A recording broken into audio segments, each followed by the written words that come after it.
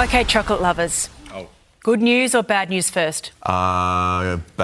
All right, well, the bad news is the cost of our favourite sweet treats are going up. No. I'm not sure what the good news is, so let's bring in Tamara Bowe. Is there any good news, Tamara? Doesn't sound like it.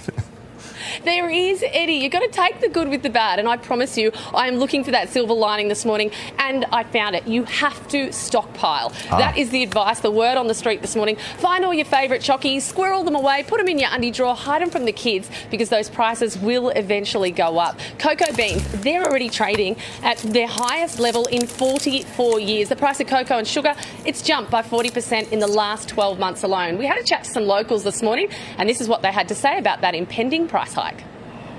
Does it bother you? Not really at the moment, no. Why is that? I try to stay away from it. On a bit of a diet? Yeah, no, I do love it, but everything's going through the roof, yeah, it's a bit of a worry.